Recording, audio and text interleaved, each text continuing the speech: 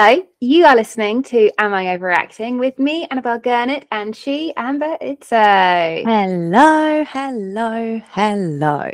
This is your quick little warning that please do not listen to this podcast with sensitive ears, whether that's your own or your children, because we will be talking about anything and everything and discussing some sensitive and personal topics. So you've been warned.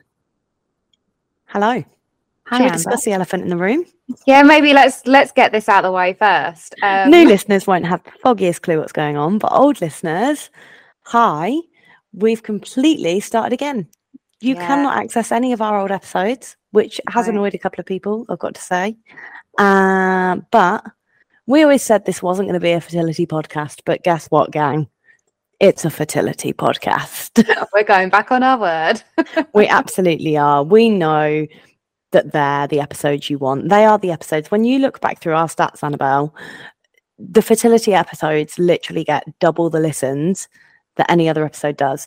I think I'll hold my hands up. It was absolutely me that from day dot has been like, no, I'm not discussing it. It is just, I mean, cut me a bit of slack. It wasn't just me being an asshole. It was literally like it was my entire life that I needed something that wasn't. So it made sense. We tried it and we decided that, or I decided actually I was wrong, which I don't say very often. So you've got that on record and I'm never ever saying it again. I'm gonna cut that little audio snippet and I'm just gonna play it again and again and again. And every time your alarm clock, isn't it? I was wrong. Every time you say something and I'm like, I disagree with that. I'm just gonna play it back to you. It's one of those where if I was on like what is it? If I was on Have I Got News for You and they have their own little buzzers. I was wrong. But yeah, so we are now more of a fertility podcast. So I say more, we are now a fertility podcast. So we're going to be talking about loads and loads of different aspects of fertility, be that, first time trying to conceive, all the way through to IVF, other fertility treatments, motherhood, anything and everything. We're going to be talking about it. And hopefully we'll get some really great guests on the way. I hope so. We've got a few crackers lined up. Yeah, no, it should be good. I'm looking forward to it. Me too. I feel excited about it. So thanks for joining us, new or old. We've had a little bit of a break. I think it's been about 3 weeks since the last episode of the old podcast went out. I think so. How have you been? Well, I've done IVF. You've done IVF. Just that minor thing, which I'm sure we'll get into more in this episode. Absolutely. But no, so when we finished the previous series, Am I Overreacting .1, I'd just started a new job, was at the same time starting IVF, and so yeah, some stuff has happened in our little break. So I feel like I'm at a new chapter of my life. You're a new woman. Yeah, which is by the way, the IVF failed. I should add that it didn't work. I'm not pregnant. I missed out. Surprise! Missed out that minor detail. One little announcement. So yeah, I've been quite busy, but I feel like I'm at a good point in my life. That's good. What have you been up to? I feel like before we came on, I was like, okay, what? And we were like, right, we'll introduce and we'll just kind of catch up. And I knew this question was coming, and I was like, I don't know, what have I been up to? We went to Sandringham today, which was nice. Went for a nice walk around the royal grounds. But yeah, very civilized. It was nice though. I had a great ice cream. So that's it, really. I mean, yeah. I haven't done all that much. I honestly haven't. And it's difficult, because obviously at the moment I'm on maternity leave and I don't want to, now this is a change of direction. I, of course, don't want to sit here and go, oh, I did all of this with my baby, which was IVF, by the way, for anybody new. I'm not just here like, woohoo, I had a child. Woo, let me do this. I've lost my train of thought now. Again, but yeah, so I don't really know, but I haven't done a great deal. I don't think. It was Easter this weekend, which was nice. Marco's birthday. The same old shit, really. Nothing new to report. Oh well, you're doing great. You're looking great. Thanks. Oh, fringe eater over here. Yeah, that's a huge thing. You got a fringe. I got a fringe. That's a sign of a bit of a life crisis, isn't it? I mean, usually, yeah, it is. I mean, is there something you need to talk about? This is a safe space. I just needed a change. I felt like my face was getting rounder and rounder and rounder, and I was like, I just need something else. And I just felt like I looked really boring and plain and all the rest of it. So I was like, I'm going to do it. I'm going to have a wolfy, shaggy fringe. And I did it. I think you look, I think you look really kind of arty, particularly with what you're wearing now. I'm wearing my Lucy and Yak. you look very kind of art college. Cool. Yeah. Go on, say it, Annabelle. After last series where you told me I wasn't cool, tell me I look cool. You look cool. I'm not saying you are cool. That's a step too far. You're a word I won't use. You're catfishing cool. But that's close enough, isn't it? So rude. So very rude. So in basically what we're going to be doing is this week's episode and next week's episode, they're kind of just little getting to know us episodes, because some of you might follow us on our Instagram pages, in which case you probably will have an idea about our fertility backgrounds and history.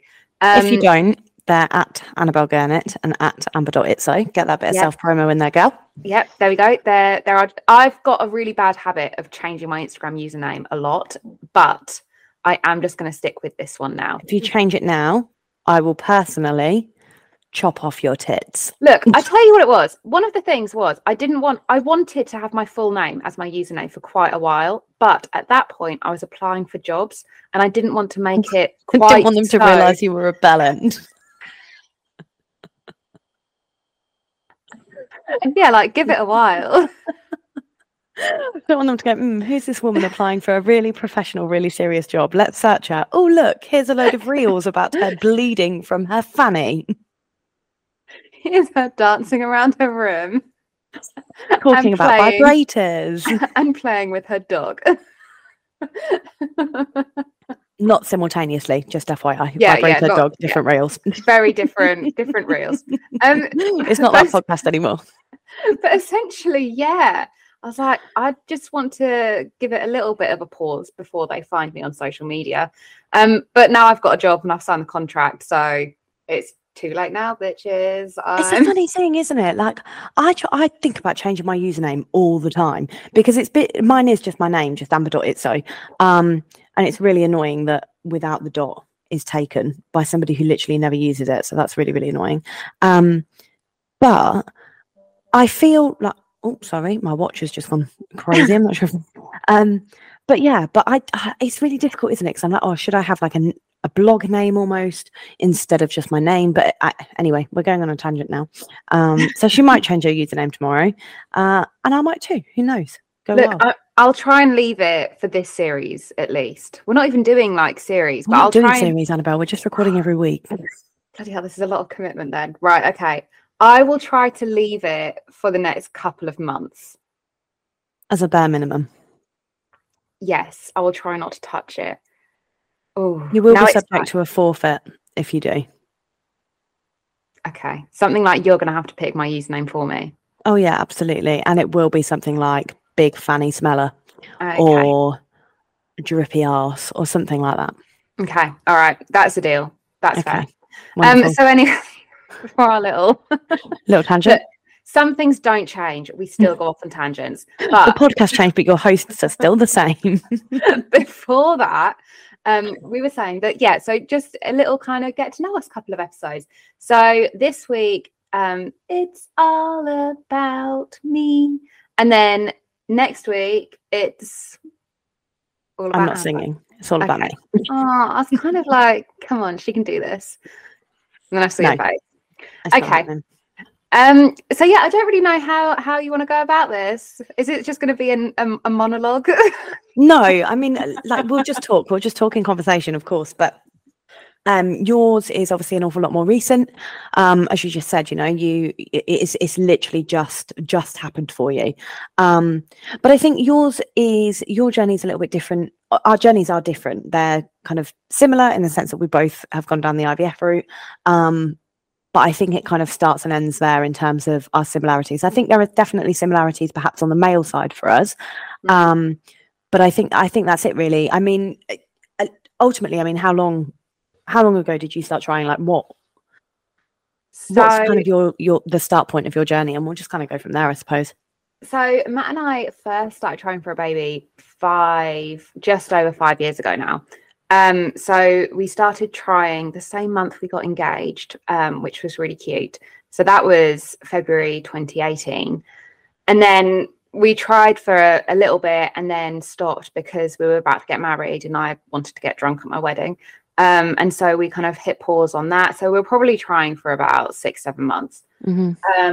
Then once we got married, we started trying straight away again, got pregnant 5 months later, but then lost that really early. It was like 6 weeks. So super early miscarriage there.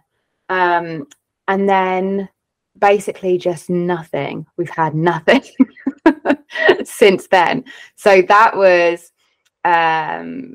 September, October 2019 that we had the miscarriage. And then it's now, April 2023. So it's been a long old while of trying. But we ended up doing IVF last month. And that went very badly. We got 5 eggs in our egg collection, so we didn't make it to transfer, which is really irritating because it would have been nice to have just sort of, someone commented on, I did a reel about it and someone commented saying it feels like you're not even given a chance. Yeah, 100%. I totally agree. I think that's what I was struggling to articulate it. And then I think that's the thing that bothered me, because part of me was like, you know what, I'd have rather, if it wasn't going to work, at least I knew as soon as possible. Yeah. I liked the fact, I appreciated knowing, and I appreciated being able to shut the door on it nice and quickly, because as soon as we found out that we only got 5 eggs, for me, that was it. I'd accepted that it was pretty much, I remember messaging you the morning like after and being like, I pretty much know that it's not going to happen. And so I think it would have been really difficult to obviously go through the process of having an embryo transfer and then having the 2 week wait and all of that, like the emotional pressure of that, to then find out it's not worked. It's, that's really bloody difficult. But I also think it's difficult to not have the chance there in the first place. I agree absolutely. We didn't our first transfer didn't, our first round didn't get to transfer either, so I completely empathize with that. And I think you're right in terms of you're not given that chance. It kind of changes the ball game altogether, doesn't it? Like you go from, you think that the hardest part is going to be post transfer when actually it's completely different, and it's all your expectations are, you don't even imagine not getting to transfer, do you? It's kind of that. Yeah, well, I remember in our consultation, the doctor said, she was like, oh, and some people just don't even make it to transfer. And I just kind of was like, I just brushed it aside because I thought, absolutely, that's not going to happen to us. And then I think I even joked with Matt, because this was our NHS round. And in our area, because Amber knows all about this, but it's like a postcode lottery.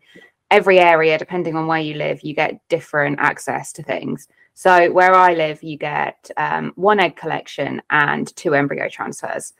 And the doctor was like very clear about the fact that if we don't, make it, if we don't have the embryos, then it's not like just pay for your egg collection next time and you'll get the embryo transfers for free. She was like, no, that's it. That's all your access lost. And I remember just thinking, well, that's really shitty, but that won't happen to us, so it's okay.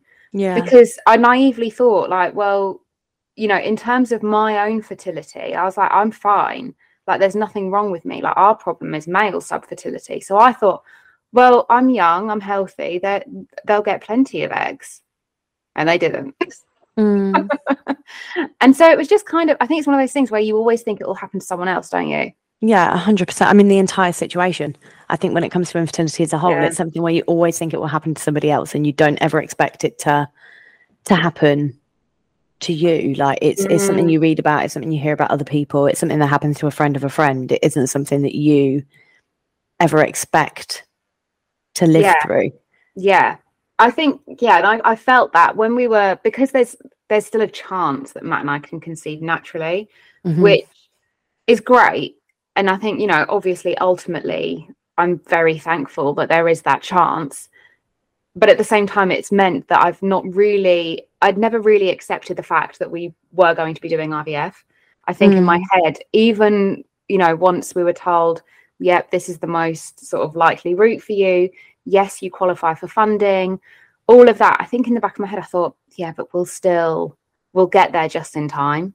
Yeah. And so the first time we went to the clinic, I just kind of got like lump in my throat, started getting really nervous because I just thought, oh, hang on, this is actually real now. And I hadn't actually considered that would be our reality. Yeah. And I don't know whether or not that was just me being naive, or maybe just kind of protecting myself, or just trying to remain hopeful, or maybe just a mix of all of them. But yeah, it was just a really bizarre, and it happened every time I went to the clinic. Every single time, it was just, I wouldn't really think about the situation at home. I was very chilled out about it. Like I mentioned in the intro, I just started a new job, so I was focusing on that. And so I was able to really like compartmentalize. And then going up to the clinic, it's like, well, you can't forget about it then. And so then I just get myself into a bit of not into a state, because I was fine. I wasn't crying, but it would be suddenly a change of, oh, okay, this is real. Yeah. It's a very weird feeling. Oh, it absolutely is. Absolutely is. It's quite hard hitting, isn't it? It's but I think you're right in the sense that, I remember us talking about it while you were actively going through it, and you were so, dare I say, blasé about the entire situation, because you just had so much going on in every aspect of your life, that it was almost like this was something. And I do think it helps, pardon me if I'm wrong, and obviously do correct me if I'm wrong, but I think your protocol was slightly different, wasn't it? In the sense that when you had the downregs, you had one big injection rather than the injections every day. And then when it got to stims, which for anybody who isn't necessarily familiar with the IVF process, is the stimulation of the ovaries, so the injections that you do every day. And you usually also have injections that stop you ovulating. They're usually about 10 days long. But I always found, I don't know whether or not you felt the same, but I always felt that was the bit of IVF that I was in complete control of. And albeit the scans were scary because you go and you don't know how your body's reacting, but that is literally the only bit in the IVF cycle that you are doing yourself that you have any form of control over. So when I was talking to you and you were kind of really relaxed about it, and really, you just seemed really in control of the entire situation. So I think when you're actually in that clinic, it's completely different, because you're going from being completely in control. And like I say, compared to everything else going on in your life, it was kind of, I don't want to say an insignificant thing, because it wasn't insignificant at all, but it was kind of just another thing in the pile of all the big things that were going on. Does that make sense? Yeah, it makes perfect sense. Matt and I actually spoke about this, and we think what it was that out of everything, the IVF thing was being taken care of by someone else.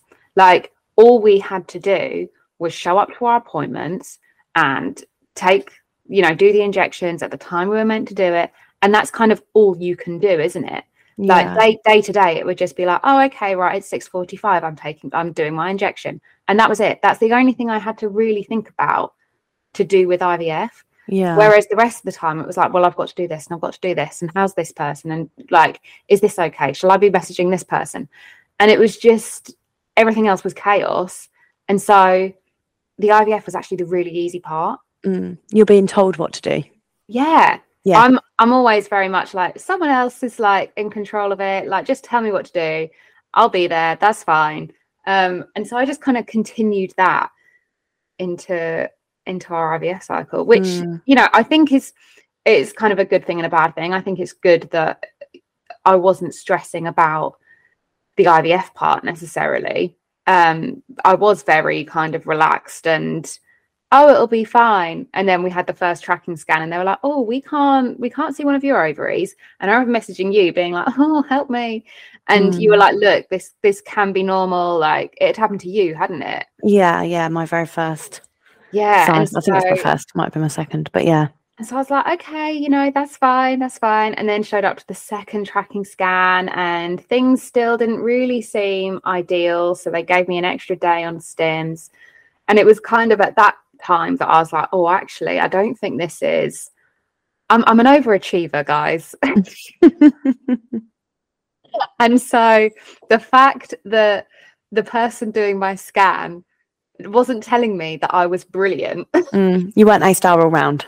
Yeah, I was like, okay, this is not going good. She was reaching a C grade. I wasn't even a C grade. You were in that class where you're not allowed to do the higher exam. So the highest you can achieve is a C. What's it called? The foundation. Yeah. Foundation exams. And I'm having to do a retake. Moving down the sets. School report was inadequate. But it does feel like that. Like, unless I'm being told that I wanted them to be like, wow, look at all of these follicles. Oh my God. And what really pissed me off was on the day of my collection, the girl in the bed next to me. First of all, I didn't even get a bloody bed. I was on a armchair. I'm like, this bitch has got a bed. I want a bed. She had 22 eggs. 22. Right? Yeah. So, and also she was really squeamish to do with her cannula. So I was sitting there. I hope this girl isn't listening. Yeah, no. Look, if you are, I'm just jealous. I'm just jealous, okay? This is all coming from jealousy. But I was sitting there in my armchair with my 5 shitty eggs, just sitting there with my no one giving a shit about me. Everyone praising her, being like, wow, 22 eggs. Wow. Making sure that she was okay. Wow. Yeah. They had to put her blanket over her hands. She couldn't see her cannula. Meanwhile, I'm toddling off to go to the loo, wearing my dressing gown, still dozy as fuck. Don't even realise that my tie thing of my dressing gown is in the loo.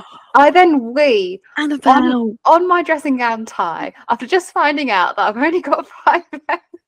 Oh my God, that was not a good day for you. It was a real everything that happened to me that day, peeing on my dressing gown. Was the worst bit. Oh no, that's bad. Jesus. Yeah. Oh. But I mean, coming round from egg collection, how did you feel? You know what? I felt fine. I was very alert, I think, during the whole thing. I remember I don't remember, I didn't feel anything, but I was having a conversation with the guy the entire time. Oh no, that's made me feel ill. I was very awake. We were talking about festivals and everything. And then, yeah, I remember everything, the whole thing. Oh God, no, I couldn't do it like that. That's so past me. Yeah, every single time. No, and every single time I came round in the ward bit in the recovery room. Were you every single time? Yeah. Because the first time I woke up and just kept. I think I told Marco about 7 different times that I was bleeding. And I just kept coming around. And then the second time, I think I just woke up wanting food. And then the third, but every single time I've been in quite a lot of pain, apart from the final time where I was the same, where I woke up and it felt like I'd been in a really deep sleep. But I woke up and I was very alert immediately, and I was ready to go, and I felt fine. Oh, that's weird. But it is. But yeah, I mean, how did you feel in terms of the medication you were on? I mean, your protocol.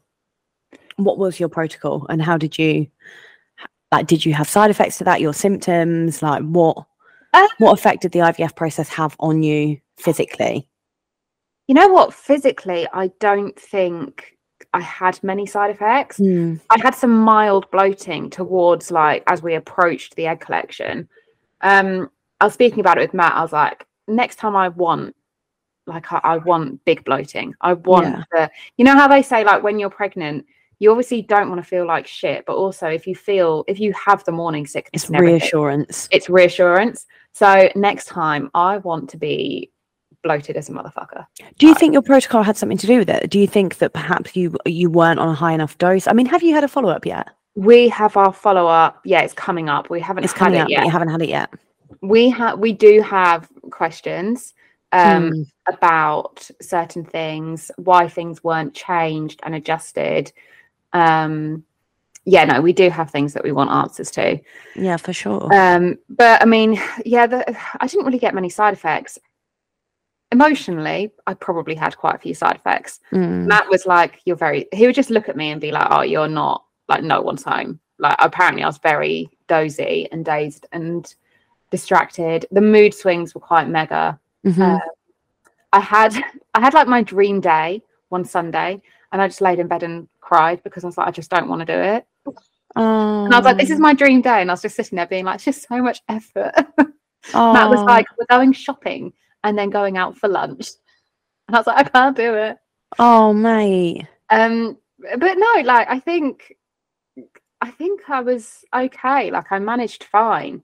But then I also don't know whether or not it was because I had to be okay, because I was like, right, I've got to go to work and I've got to try and figure out this new job. Yeah, for sure. So I was kind of I reckon if I was still working with Matt, because if you didn't know, listeners, then before I got this new job, I was working with my husband.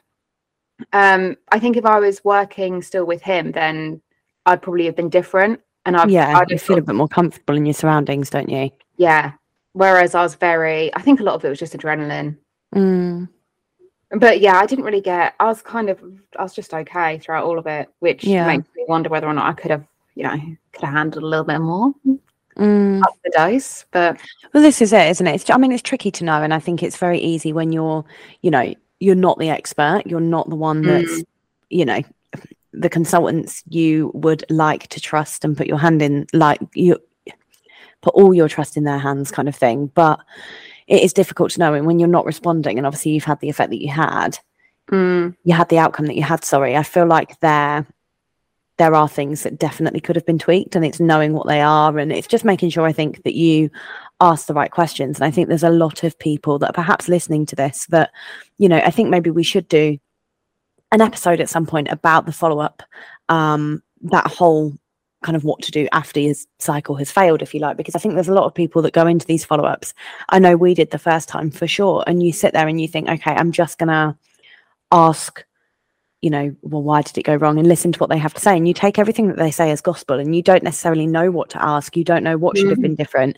So I think the fact that you already feel like you know what questions you want to ask, and that you and Matt are talking about that, I think is really good. I mean, I don't know about you, but I've always seen like the first cycle, and I know this probably isn't the best way to look at it, but I think from a sanity perspective, it definitely helped me moving on to cycle 2 and then cycle 3. But I think I always try to view that first cycle as a bit of a dummy cycle, because as much as you want everything, of course you want it to work, like you're putting everything into it. It is a real hard slog.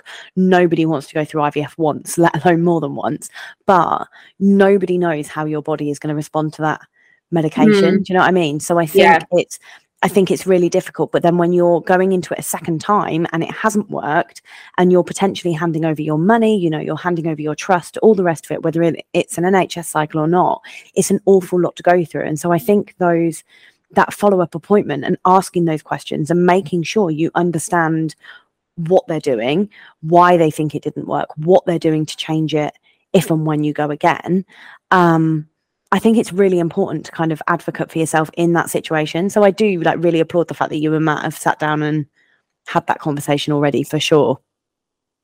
Thanks. Right. I mean, sorry, that might have been a bit patronizing.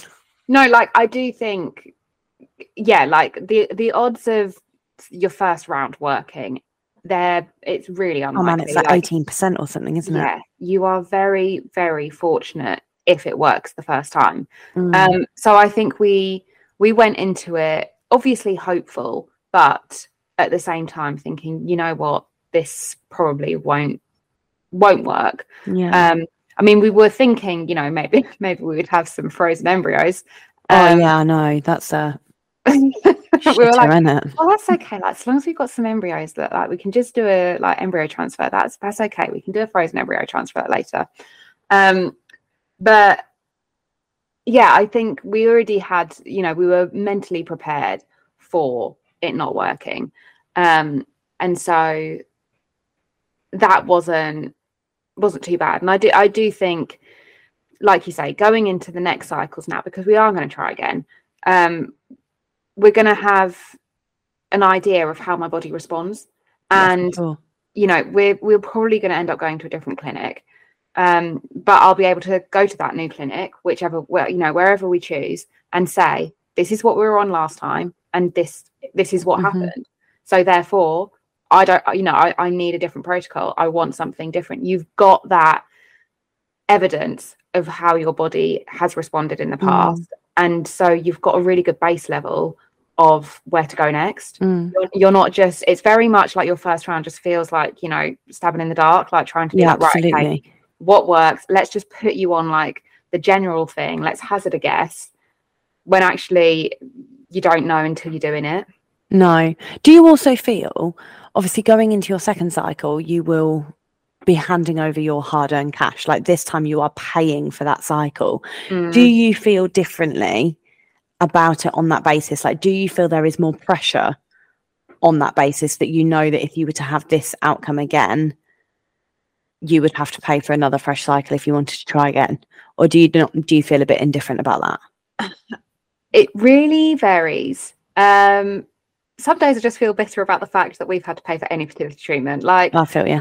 People that can just like get pregnant. I know. I went for breakfast with my friends the other day, and I was like, guys, like Matt and I, if you need like multiple rounds of IVF, like you're looking at like tens of thousands, like depending on what you need. I was like, that's before you even have the bloody baby. Yep. Like, so I'm kind of, it's one of those things, isn't it? Like it's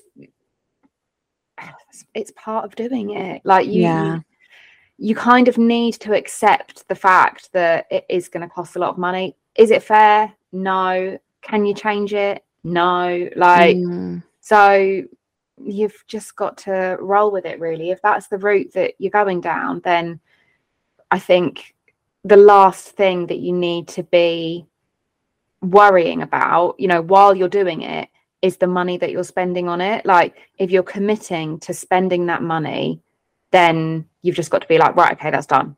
Like, we're spending that money now. Because because whether or not you stress during that time about, oh God, like, use it to push the consultants, make sure you're at the clinic that's best for you. But to me, mid-cycle or whatever, if you're worrying about the money, then that's an added stress that isn't actually going to change the outcome. I see what you're saying, but I do think, like, just from a different angle, if you like, I do think that for some people it isn't as straightforward as that, because I think when you are in the middle of that cycle and you know that you are putting every penny that you have into that and you can't afford to go again, I think that's the thing with the private cycle. You know, like you said, it can cost tens of thousands. That I think for a lot of people, they go into that cycle and that cycle is their only shot at it. They can't afford to go again, because to save that money would take them a long, long, long time.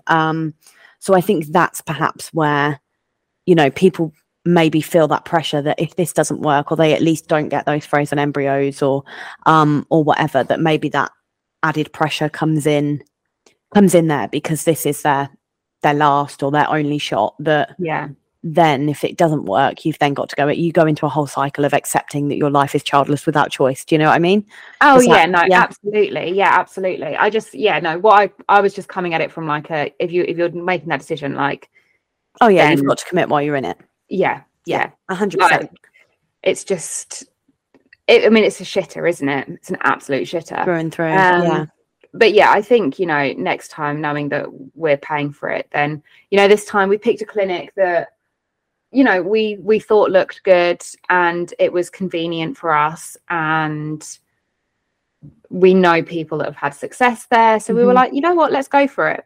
But I think next time we're going to be a little bit more particular about where we're going, and definitely maybe have a few different consultations and just, you know, go with whoever we like the best.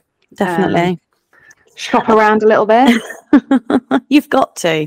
I do think you've got to. And I think one thing I always maintain is that it's worth, you know, consultations aren't cheap. Consultations on their own are a few £100s. But I just think, for me, I think it's worth spending. You know, you have 3 consultations at £300. I would rather spend £900 and then go with the right clinic and have to spend, you know, I don't know, £8,500 once than not spend that money, go with the first clinic that you speak to, spend £8,500 and it be a completely shit cycle because the clinics just see you as a number and not a patient, and go from there.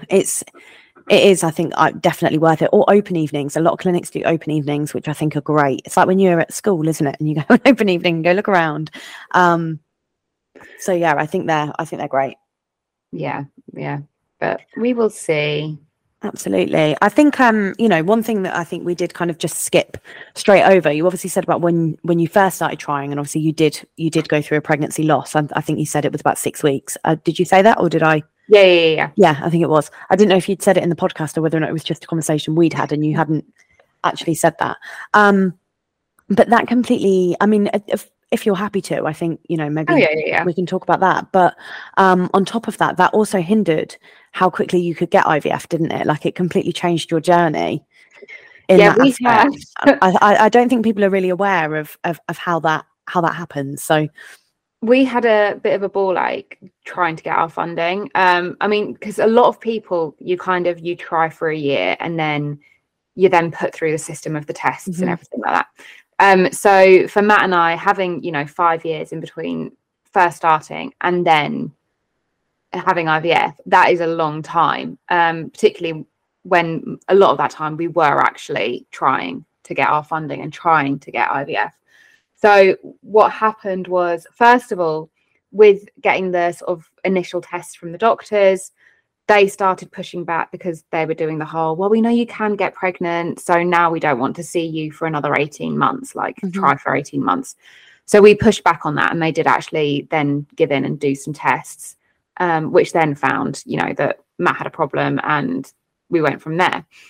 And then once it got to the point of trying to get our funding, in our area, they don't give you the funding until 3 years after a miscarriage. Like, you can't have any pregnancy for 3 years.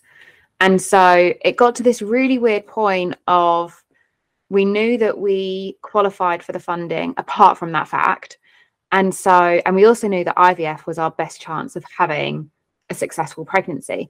So this was like this time last year. So we had this weird space of 6 months or whatever, where we were still trying ourselves, but we kind of didn't want me to get pregnant, because if I got pregnant and then lost it again, it would be another 3 years before we could access our funding. So it was this really weird limbo of, you know, desperately wanting to get pregnant and all to work out, but then not wanting it because it would jeopardize our access to IVF.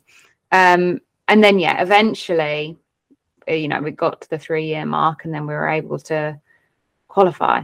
But it was very... It's so bizarre, isn't it? Like, I truly cannot get my head around the fact that you don't get any support with pregnancy loss anyway. I think unless you've lost the baby, unless you've lost 3, there is really, really limited support in terms of investigations. Obviously, if it's a late term loss, I think it's a little bit different.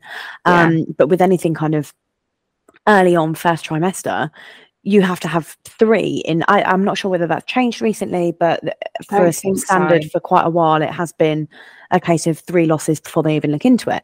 But it is bizarre to me that if you're just trying to get pregnant, after 12 cycles, they'll be like, okay, fine, now we're going to refer you and you can have XYZ. But when you've had a miscarriage, it's 3 years. Like, that's 3 times as long. Like, to me, I'm like, okay, you've lost a pregnancy. Yes, okay, you've been able to get pregnant naturally. You may do again. However, you now haven't for 12 cycles. And so why does that not put you on par with everybody else? But that's so backwards to me. So backwards. I don't understand that. And I don't understand how they can expect a person to go through a very traumatic experience and not even look into the medical reason. I know that, unfortunately, pregnancy loss is quite common in the first trimester. I think it's 1 in 3 pregnancies, unfortunately, don't continue. But there's a reason for it. There is a reason that 1 in 3 don't continue. And why is nobody interested in having a look into that and preventing it? It's really something I don't understand at all.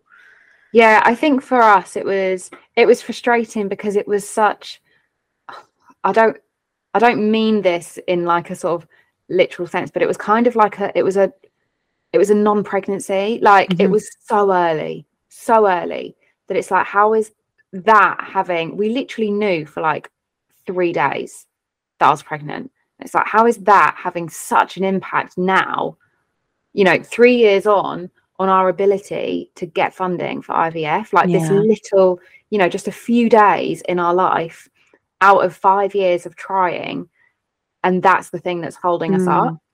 Mm. And so it did get really frustrating because it was like, well, if I hadn't gone to the doctor, if I hadn't reported it, if no one knew, we Yeah. could have done IVF a long time ago. And so it got to a point where it was just really, really irritating. But no, you're right. They don't really care about looking into those things. And I think also with us, it irritated me because we're male factor. Yeah. And so it's like, well, we know that, if I do get pregnant, there's probably a higher chance of me miscarrying because of, the male factor subfertility. So can we not just like, is there not a bypass or something? Yeah. Like, There's no grey area with it. no, it's so black and white. And the fact that it's so, like, even now I've had people messaging me being like on Instagram, being like, oh, in my area, like you get 3 full cycles of IVF, so definitely look into it. And it's like, I can't, like, I have looked into it, this is all I get. Yeah. Like, People it's don't great, understand the postcode lottery. Like people can't, and understandably, people can't understand. fathom that it is so different. Yeah, it can literally, because this girl, and she was so sweet, she was like, oh, I thought we lived close to each other, so I figured maybe we'd have the same access. And I was like, nope. Mm. Like, you can live really close to someone and what they're entitled to can be so different. Oh, it's mad. Yeah. Mine's 10 minutes difference. Yeah, 10 it's minutes down the road, it was different. it is ridiculous. It's absolutely awful. They should just standardize it across the board. But anyway, that's a conversation for We'll discuss your that another day. episode.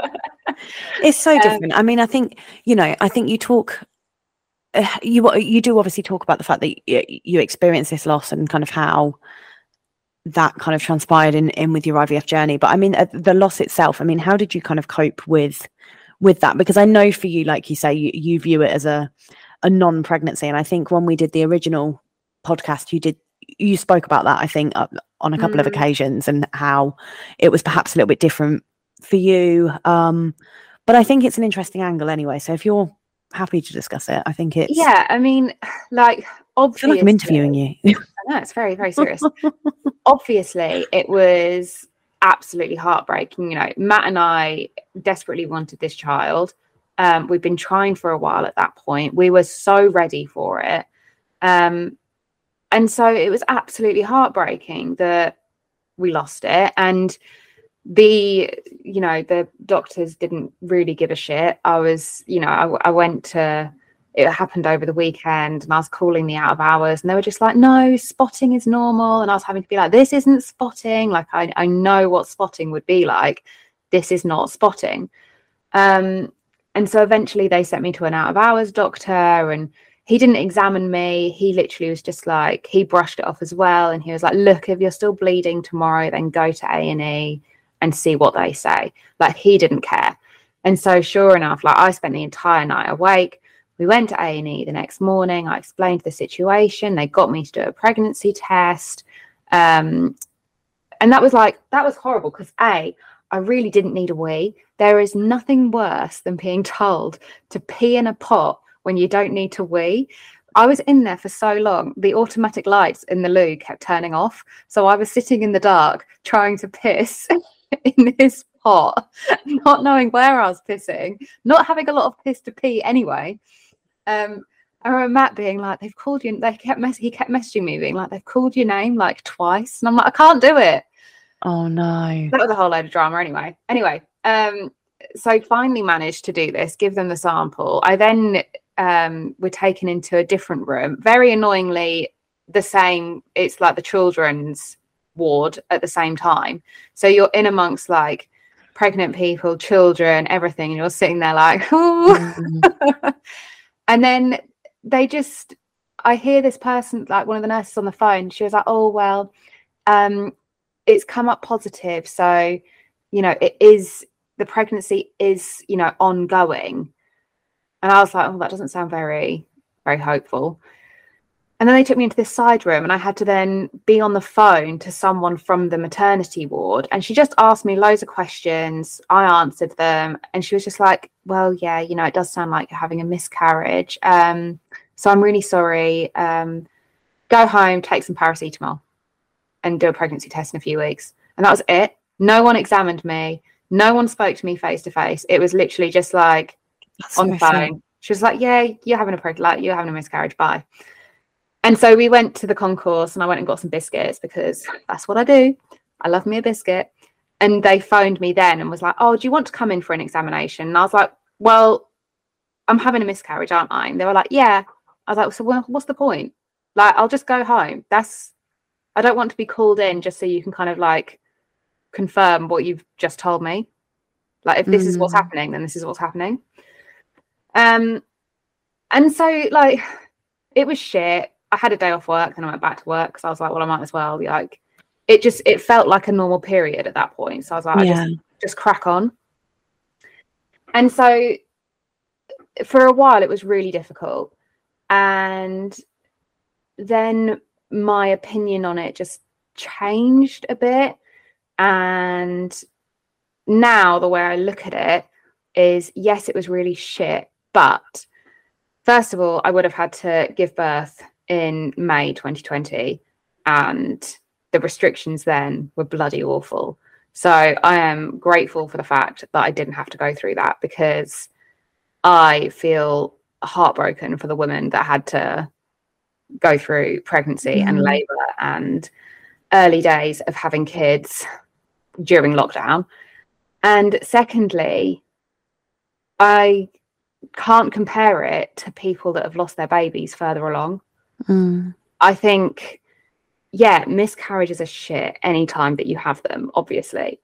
But I can't sit here and speak to someone that's had a miscarriage further along and be like, oh, I know how you feel. Yeah, it's really bad, because I don't. And people will, you know, some people disagree with that and be like, no, it's just as bad. Your feelings are just as valid. But the way I see it is, no, they're not, because like I mentioned before, we knew for a very short amount of time. We hadn't told anyone. We hadn't gone out and bought things. We hadn't started, you know, all that kind of stuff. We hadn't done any of that. And so for us, it was just it was like a dream that had just been sort of cut short. And it was like, okay, cool, right, back to normal. And so, yeah, I have very mixed views on it. But just sort of, it is what it is. Now it's just part of what's happened. Sometimes I'm like, oh, that's weird. I'd have a nearly 3-year-old or whatever right now. But then I'm like, I've managed to do some really good stuff in that time. Yeah, for sure. For sure. Like, I think it's, you know, I think what you've said is 100% valid. And I think what people need to remember a lot of the time is when people say, oh, you know, but it is the same and your feelings are valid. Like you said, you personally don't see them as such. If, you know, your next door neighbor has been through the same thing and she does find it an awful lot traumatic, more traumatic and all the rest of it, that's fine. Her feelings are valid too. But I think people do struggle your feelings as they are valid, and that is enough. And I think, you know, people don't always need to tell you that you're allowed to feel it on a more deeper level, or that you should be more. I think that's the thing. I think people feel like you should perhaps be more traumatized by it and XYZ. And so them saying, oh, you know, but it is, and your feelings are more valid, is unfair, really, because I think your feelings are valid as they are. And that's perfectly fine. Like, it's just, I don't know, I think it's difficult for people to comprehend, isn't it? Like, I think, you know, I think people quite often just want to hear that the way they feel is okay. And I think there will be people that feel like you and feel exactly that same way. And it will probably be quite validating for them to hear the same thing. Yeah, like, it doesn't mean that I didn't want it. It doesn't mean that I'm not sad that it didn't work. It just means that other situations, I just think other situations are sadder.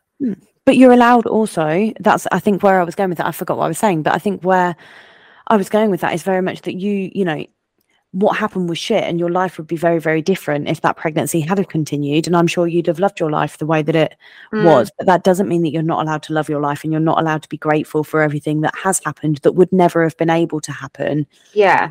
If you'd had a child. Like, having a child changes your life dramatically. And I think you're allowed to be okay with not having a child, because I'm not saying that you're okay with not having a child. You wouldn't be going through IVF if that was the case. But I think what I mean is you're allowed to feel content.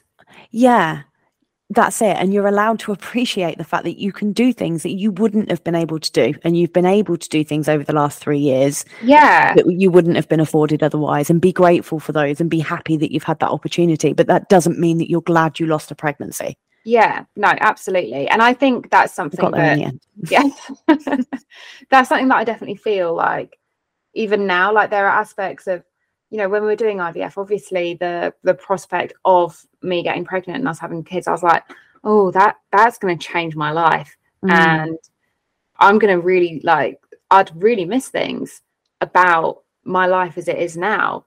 Like, we have, if one thing's happened, like during the past 5 years of us trying, is that we have built a life that we really love. And so the fact that, you know, yes, we want kids, but that will change our life, and we will lose the freedom that we currently have.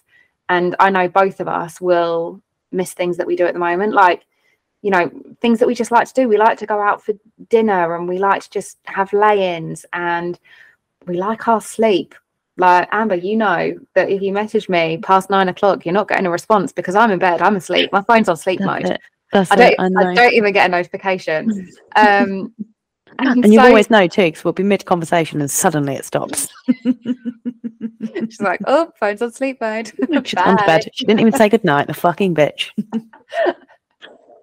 But it's one of those things, like, you can only do what you can do in order to try and get pregnant, but you can't spend your entire time just hoping to get pregnant. I tried that, it made me miserable. That's why I started talking about it on Instagram, because I was like, this is going to drive me insane. And so you've got to try and fill your life with good shit. For sure.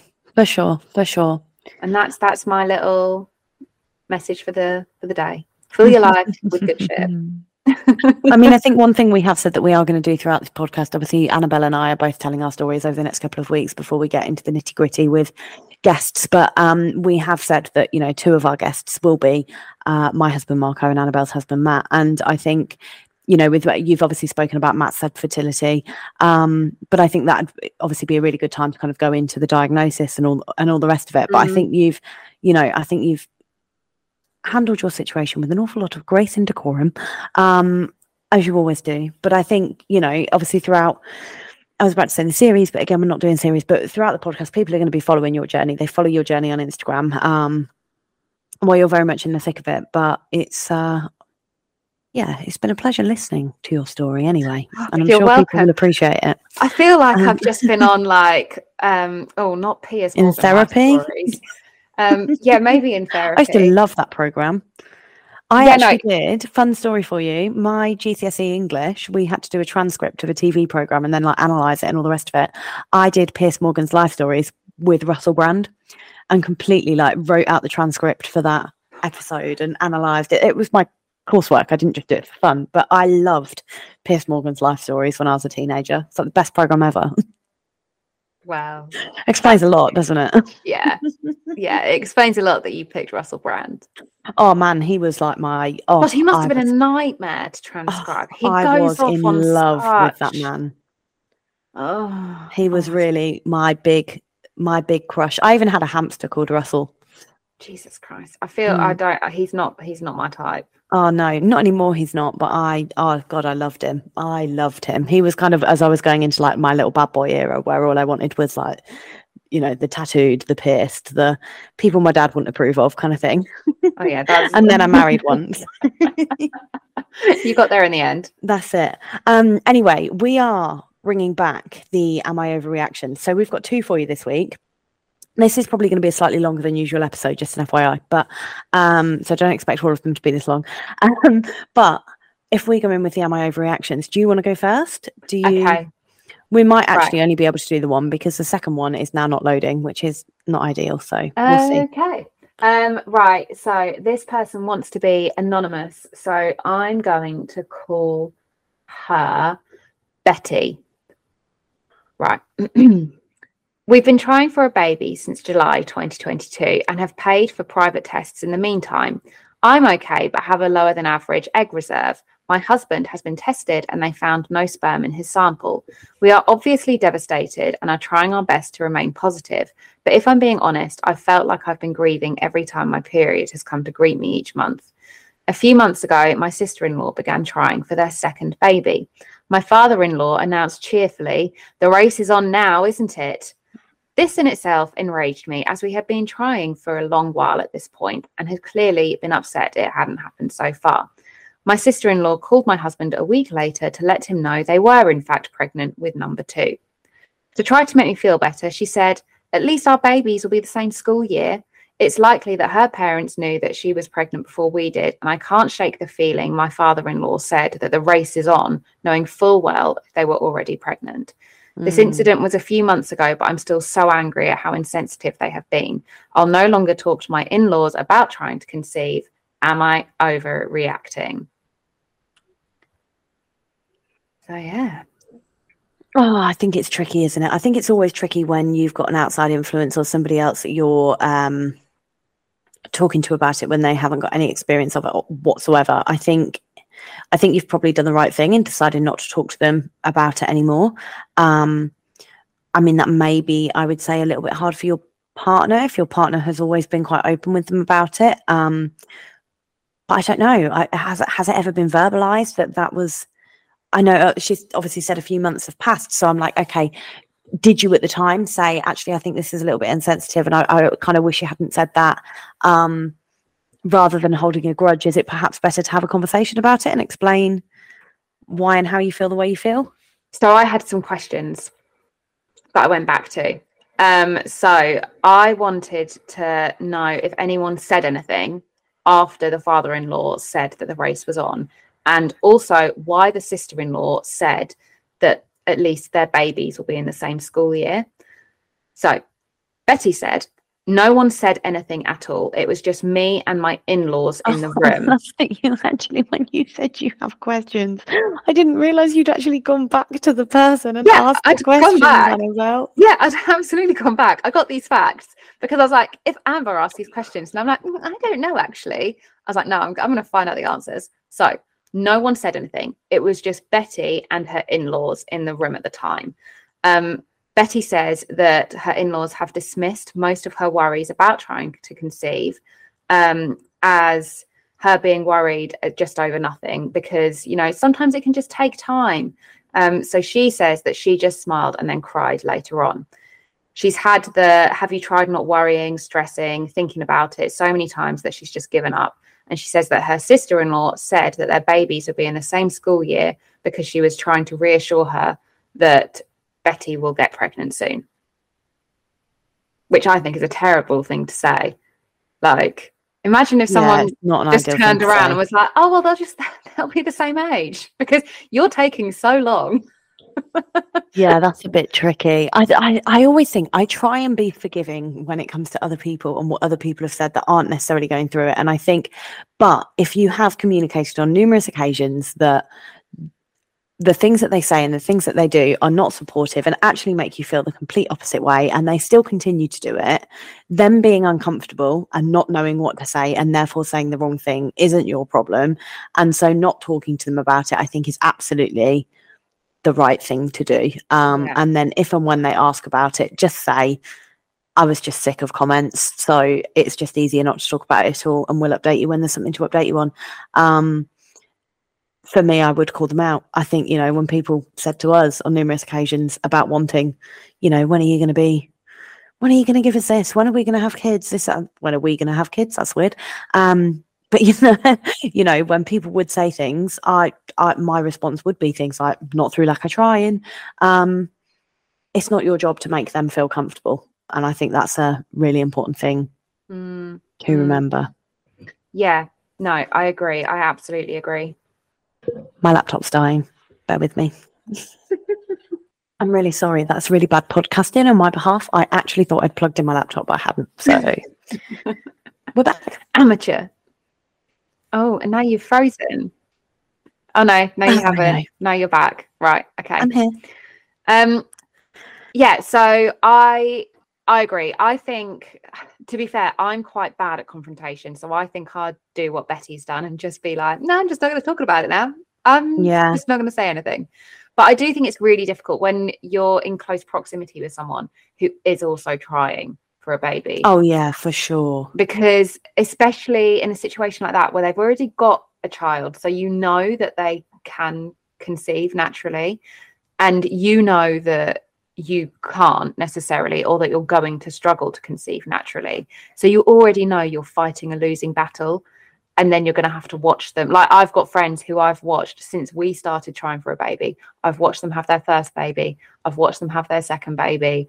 You know, it is so hard. It's really, really difficult because you're like, I was there when you were pregnant the first time, and now I'm having to watch you do this again.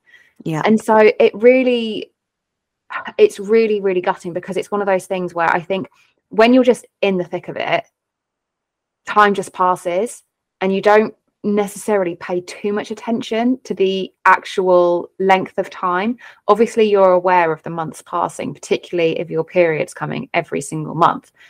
But I think it's only when you're kind of faced with someone who is then trying for their second baby and you're still sitting there like, well, I'm just waiting for my first. I'll just, you go ahead of me, you jump the queue, that's okay. Yeah, absolutely. Blimey. Yeah, I agree.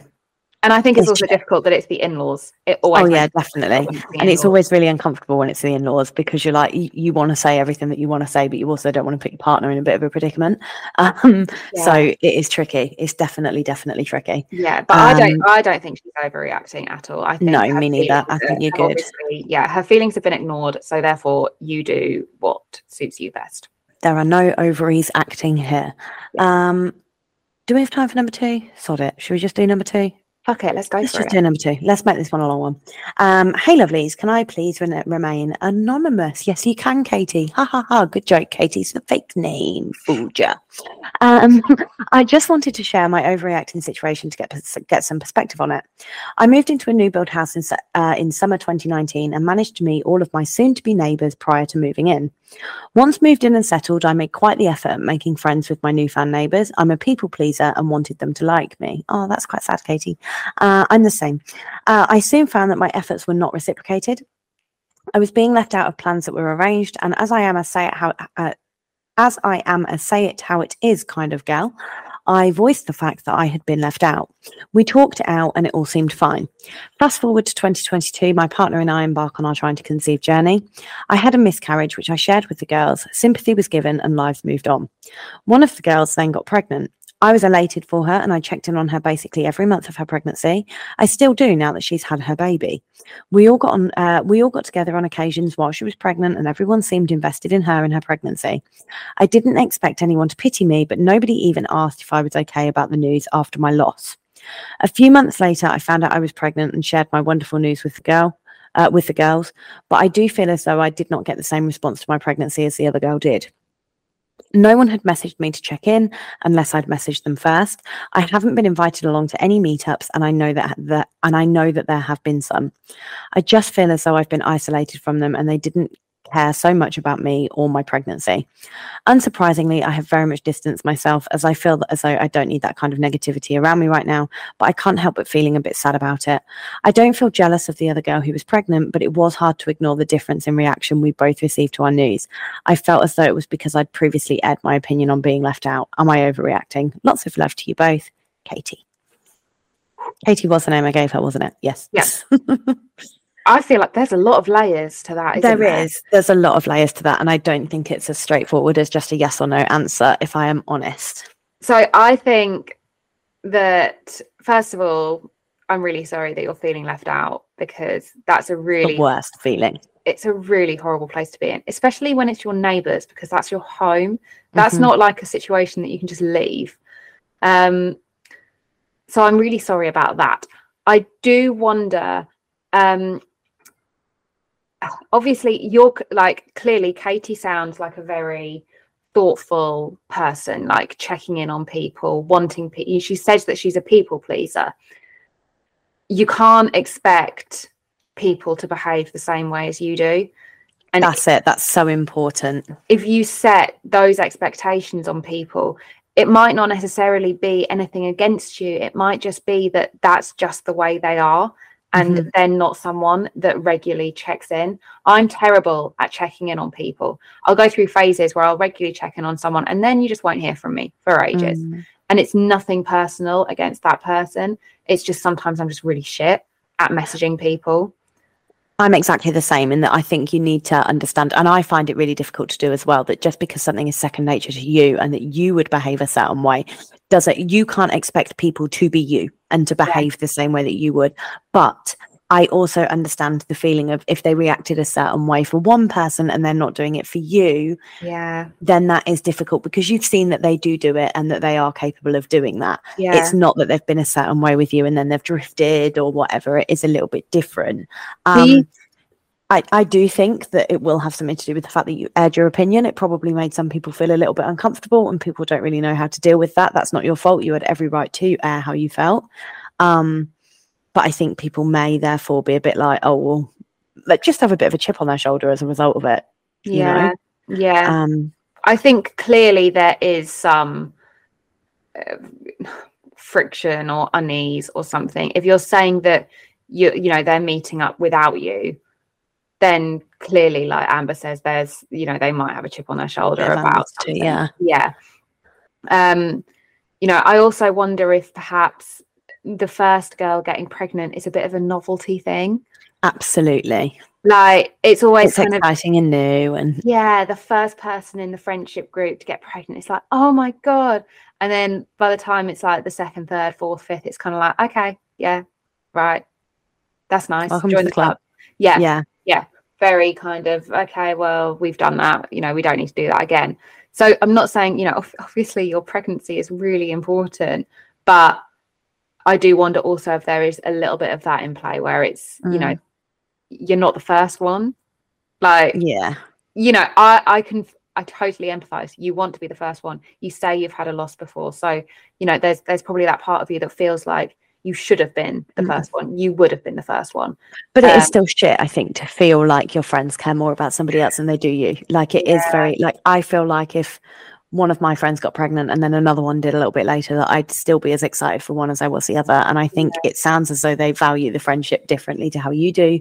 And I think you're doing the right thing, putting in that distance. And I just wouldn't expect from them. I think, like you say, I think you've already answered your own question that no, you're not overreacting, but I think you've already taken the steps that you need to take to move away from that. And I think that's a good thing. And I think you have every right to be upset. I think we did a whole episode on the previous podcast about like friendship breakups and how you won't be able to find it now. No, you won't be able to listen to it now, but we were just basically saying that they do really hurt and they are upsetting things.